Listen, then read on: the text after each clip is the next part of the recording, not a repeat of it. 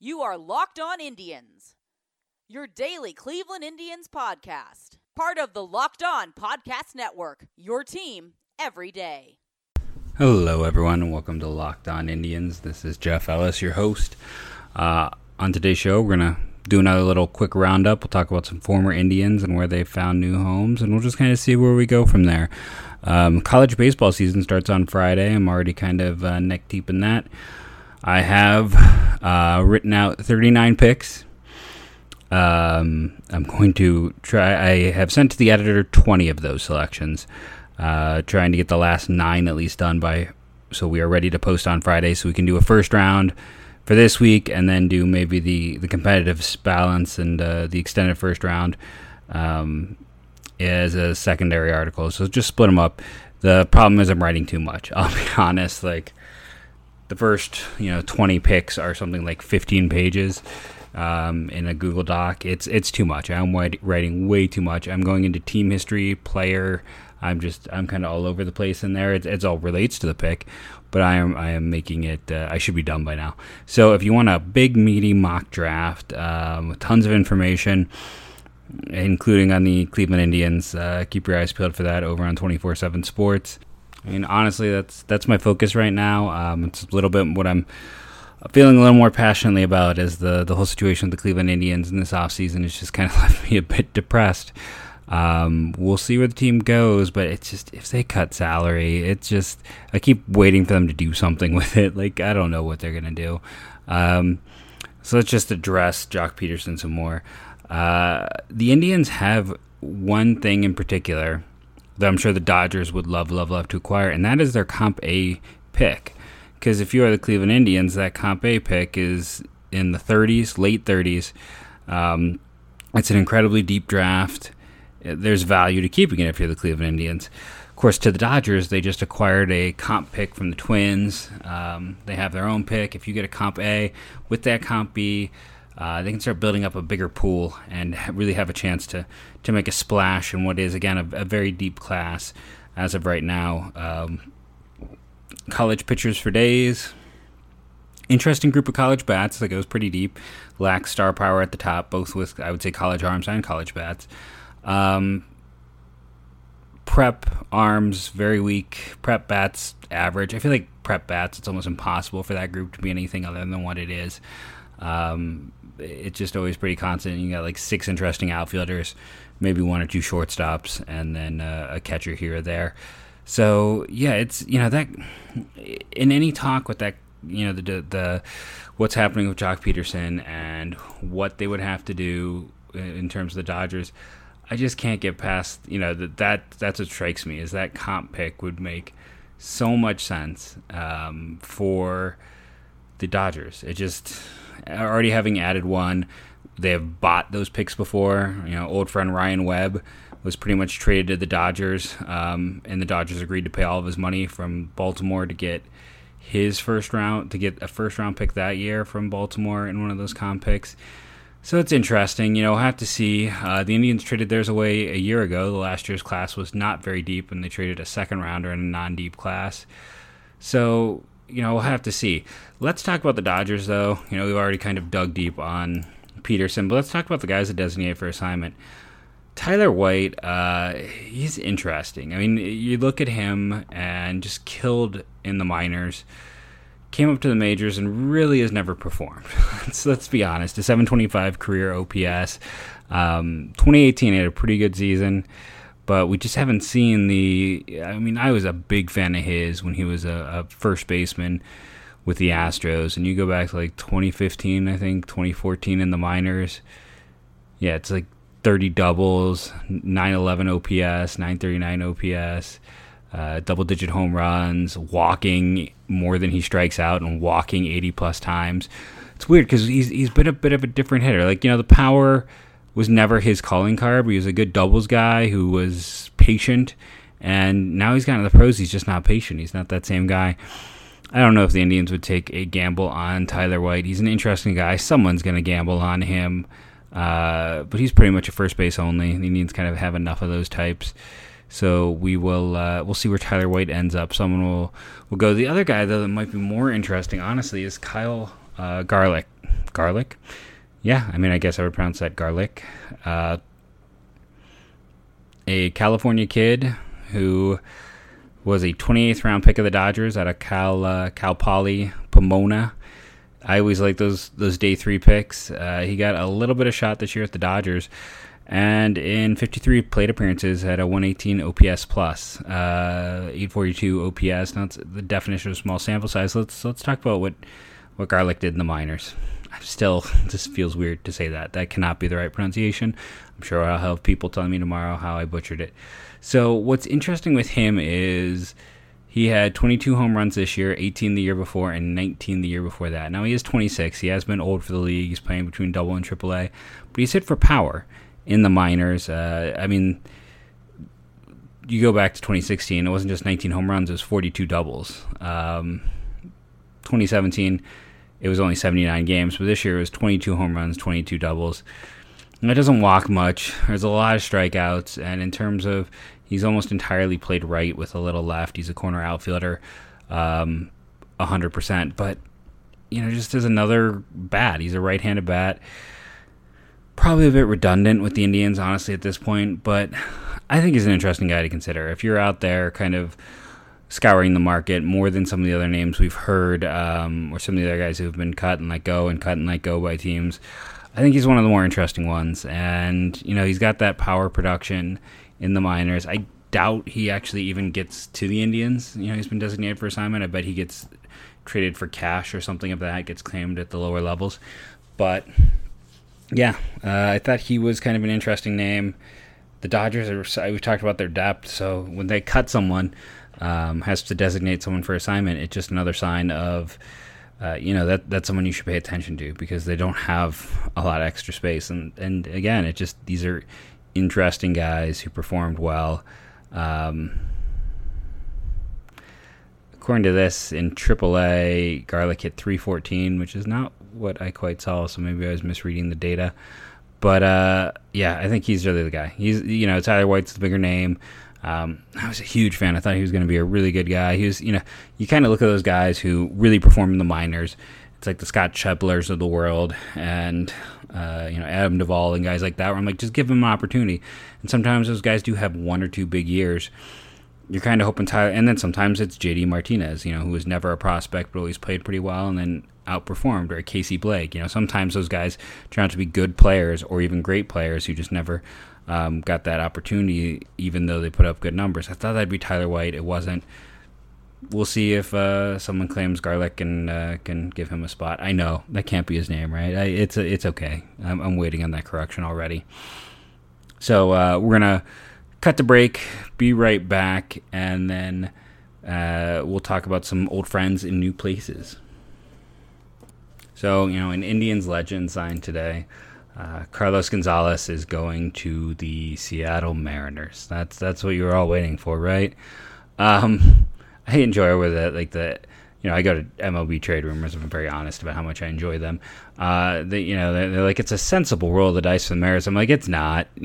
He has been awful for 2-3 years now. There's nothing left at all with him. Cut by 2 separate teams last year because he couldn't even approach league average. So interesting addition. They recently added Jose Siri, who was let go by Cincinnati when they made the Pedro Strop signing, and Siri's a good defender. Cargo isn't making that team. He's got no chance. He is a walking corpse, as it were, in baseball. So he is. We can move on. Don't even have to really dig into that. But let's talk about the real one. That's Jason Kipnis signing a minor league deal with the Cubs. If you've been a long-time listener to this podcast, I even went so far as, I think it was like last May or June. I can pull up the tweet and see, because I retweeted it and found it. But it's like, is Jason Kipnis going to even get a minor league, more than a minor league contract? I'm sorry, even before that, April 29th, 2019. Question at the end of the pod: when Kipnis is a free agent at the end of the year, does he get more than a minor league contract? And 70%, 69% really, said no, he won't. And we were right. He is not. He's he just wasn't good enough. And he can hit righties, he can't hit lefties. The defensive metrics are surprisingly high on him, and he has a chance to make the Cubs. That's there. That's a legitimate chance because he's a left-handed bat, and there are other guys projected to play second or right-handed, so he could be part of a platoon there. He's a local kid. It's a good story. We talked about it when the rumor started. If he makes the team, he makes $1 million, and then there's other incentive clauses. But yeah, he's significantly less than he got paid the past few years for the Indians. And man, boy, did the wheels ever fall off on Kipnis.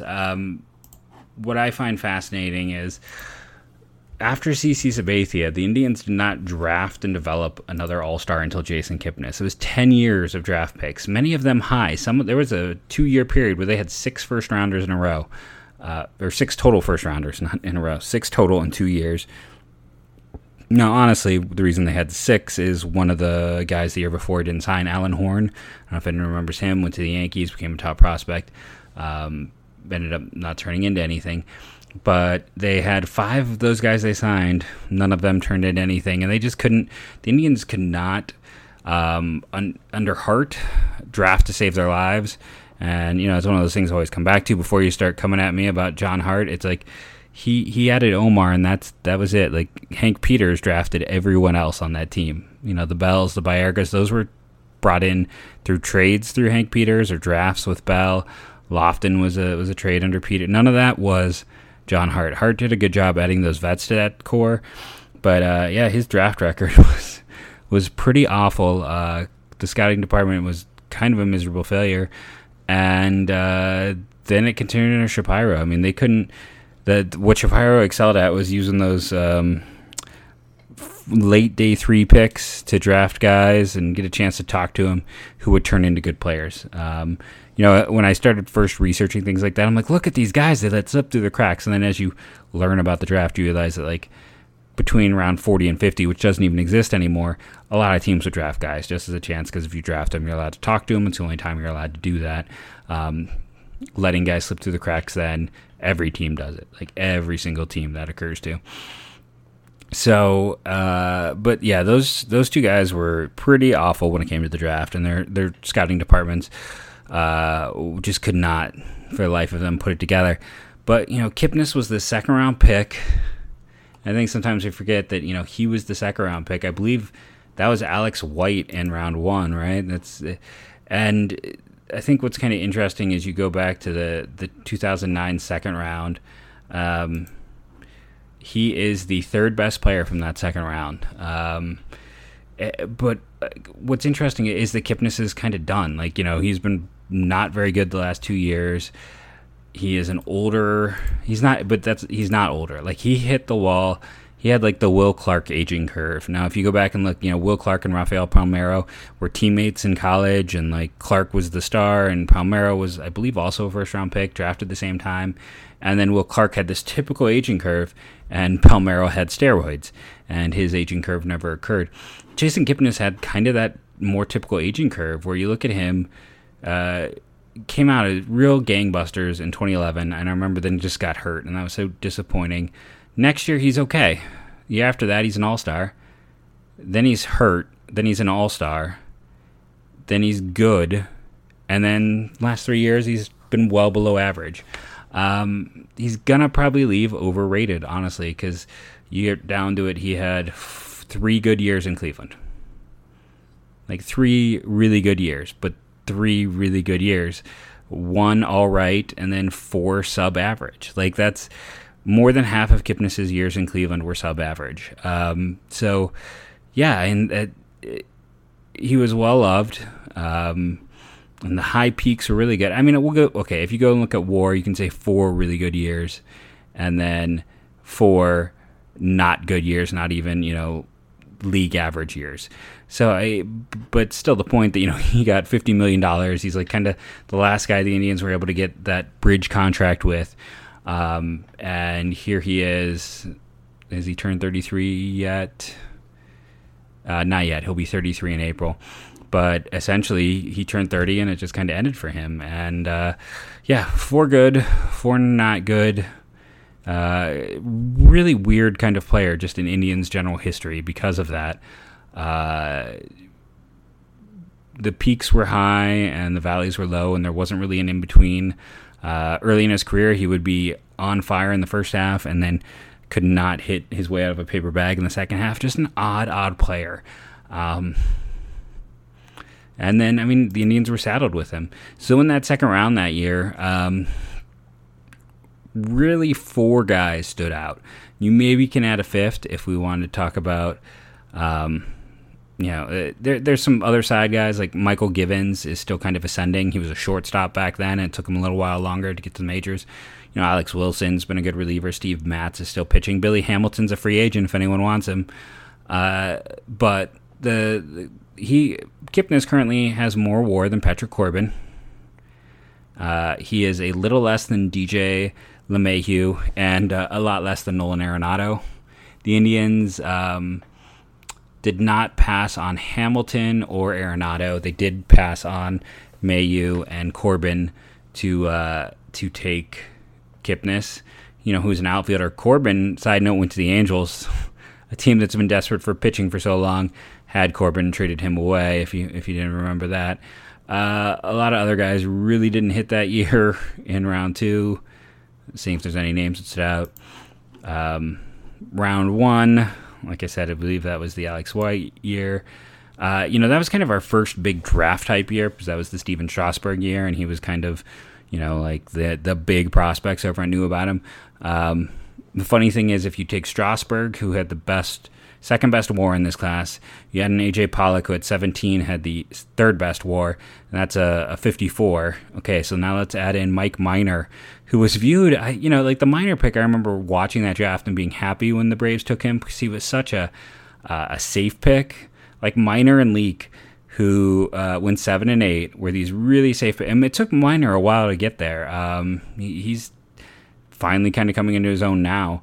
But those are really safe arms, and I remember that in that class. And those guys are 4 and 5. But you take the first 3 there, and you're at a 54 plus 18. So that's a 72. And you add the first 3 guys' WARs, or 2, 3, and 4 together, they still don't equal 1, and that's Mike Trout. The Indians, yes, they did choose not to take Mike Trout in this draft. Alex White, they took at 15. 2 picks later, AJ Pollock went. 10 picks later was Mike Trout. James Paxton went in the supplemental round, but didn't actually sign. I remember that. That was kind of an interesting story. Other, kind of Zach Wheeler, Kyle Gibson, Randall Gierczek, Dustin Ackley, just interesting from the regard of he was kind of viewed in that Jason Kipnis was always viewed second to him, and it never came together for Ackley. I mean, he was a really big prospect, number 2 overall pick, this great hit tool. There's one thing I've learned over the years is we have no idea how to evaluate hit tool. Consistently, that is wrong. Bradley Zimmer, best hit tool in his class. No, not even close. Tyler Naquin, many people, best hit tool in his class. No, not even close. It's almost like, is it a pretty swing and a fluid swing? And we really need to consider part of hit tool eye at the plate, because a good hitter is going to be able to, A, use the whole field, B, adjust, and C, not be a wild hacker. And that's what a lot of these guys are, and it just never works out for them. It was a big pitcher class, but a lot of these guys just never really got it together, just in terms of... the Jacob Turners of the world and the like. Alex White ended his career with a negative WAR. Some interesting, Slade Heathcock got into problems off the field. It's always, I'm fascinated by kind of going back and looking at things like this. Especially because you've got at least one Hall of Famer, one of the greatest players who ever played, right off the top. The Indians did well in round 2. Round 3, Kyle Seager leads the way. Jake Marsnick is second. Third, Will Myers. And you got Joe Kelly at 4, and then it really falls apart. The Indians in the third round took Joe Gardner, who was well regarded at the time. I thought he'd be no worse than a reliever because he was just like, this is when the Indians were obsessed with sinkers, and he had this really good sinker ball.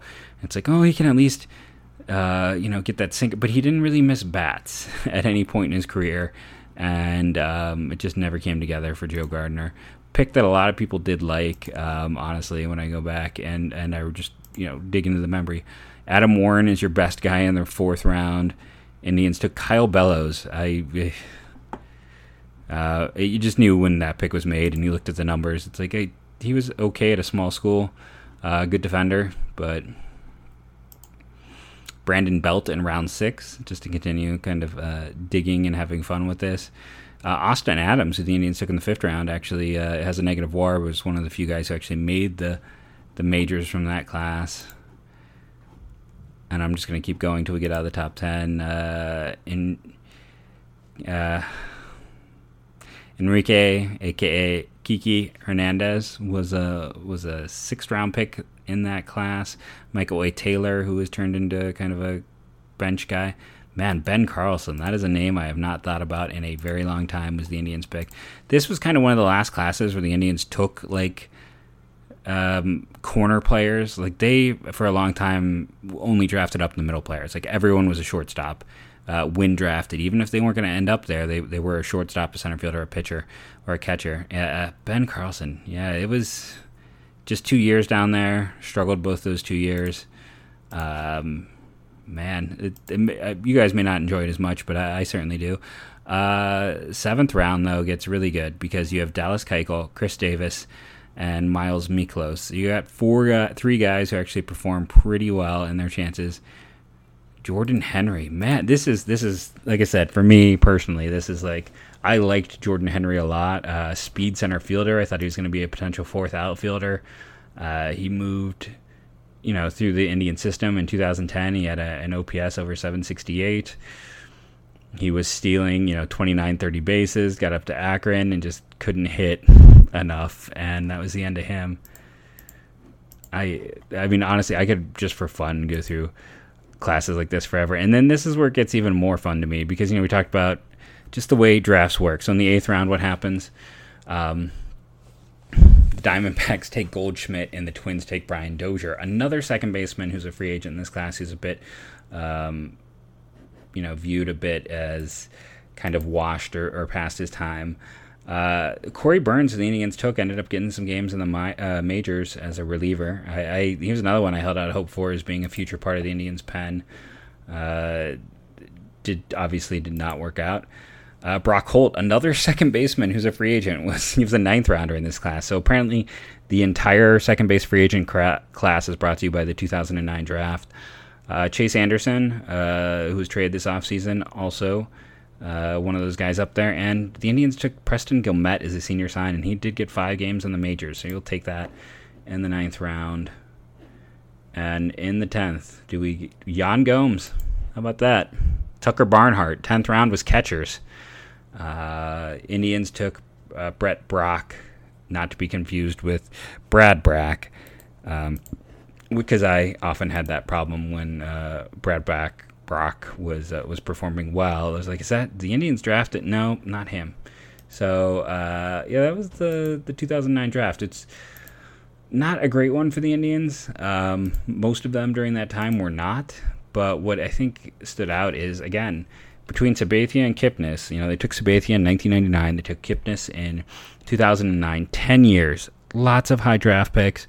I mean, think about those great 90s teams. Every time someone left, you got not just a comp pick, but you also got the team that signed them's picks. You got 2 picks every time you lost one. So that's why we got to the point where, I think it was like the 2011 draft, where you didn't start the second round until like pick 80. Like, it was something crazy like that. So that's part of the reason they started to do reform. But you used to get so many more picks if you had those comp picks. You didn't have to do the qualifying offer and all that jazz. If you had a good player and they hit free agency, you'd get a little more value for them. So the Indians had lots and lots of picks. And, they didn't even, for the most part, turn them into good players. They just struggled to produce talent at all through their drafts. But a 10-year gap between Sabathia and Kipnis. And it's one of those things I remember tracking and watching. I mean, there was a point in time where the Indians had like a 6-year stretch where no first or second rounder even made it to the majors before their career ended. You could write a book, let's put it that way, on the Cleveland Indians and that fallow period of the draft, which, it corresponds with some of that Moneyball time where the Indians were, were at the cutting edge, but still couldn't figure things out. So like I said, I could spend eons just going on and on about these drafts. The 2009 draft was my third draft following in depth as an Indians fan. It started in 2007, which is the Chisenhall draft, and I don't even know if I want to say too in depth because it was almost like, oh, hey, the draft's happening. Let's go on the boards on Indians Prospect Insider as it was back in the day, back in the good old days, and like see what, I can't even think what the guy's name was, but they had a guy kind of doing like write-ups, and he was just really angry about everything that the Indians did that year. And then the next year, I think I started doing write-ups in 2008, 2009. It was 2008 would have been, I believe, the Pomeranz class, and then 2009 was this one. 2010, I'm still doing that. 11, it starts to pick up with that Lindor draft because I correctly predicted Lindor, and it's like the first time I had any interaction with anyone from the Indians. Them sending us you do great work, congratulations on all you do, was like amazing to me at the time. 12 was Frazier, where things continued to get better and better. I had been on that pick the whole time, so again, that looked good. And then I'm trying to think if 2013 was the first time where I started writing nationally or not, but the draft's a passion, so it shouldn't come as any surprise. I hope a lot of you will check out the mock. We'll look forward to some of the draft talk. I still don't know exactly where it's all going to end up, but it's just one of those things I can't quit drafts. When you're born and raised in Cleveland, drafts are part of the sports culture because, I don't know, I'm almost 40 for most of my lifetime. Most of the teams have been terrible. The Indians are about 500 probably for my lifetime since I started following. But, you get rid of LeBron, and the Cavs had the Price Doherty years, and that's about it. And then with the Browns, by the time I started following, it was the end of Bernie. So essentially nothing with the Browns in my lifetime. I have never known a Browns team that wasn't, like, the best Browns team was the Bill Belichick Browns team 2 years before they left. That is the best that I've known, really, as someone who follows sports. So the drafts are just in our blood in Cleveland, and thanks to me being born in 1981, one can basically say, like, I fell into the perfect point in time, perfect era to be maybe more draft obsessed than most. So I appreciate all of you listening as this one went long, and I got a chance to kind of have some fun with draft talk. As always, this has been Jeff Ellis of 24/7 Sports and the Locked On Indians podcast. And also, as always, go Tribe. Go get Jock Peterson, please. Find a way. Can we start a GoFundMe? Who's with me?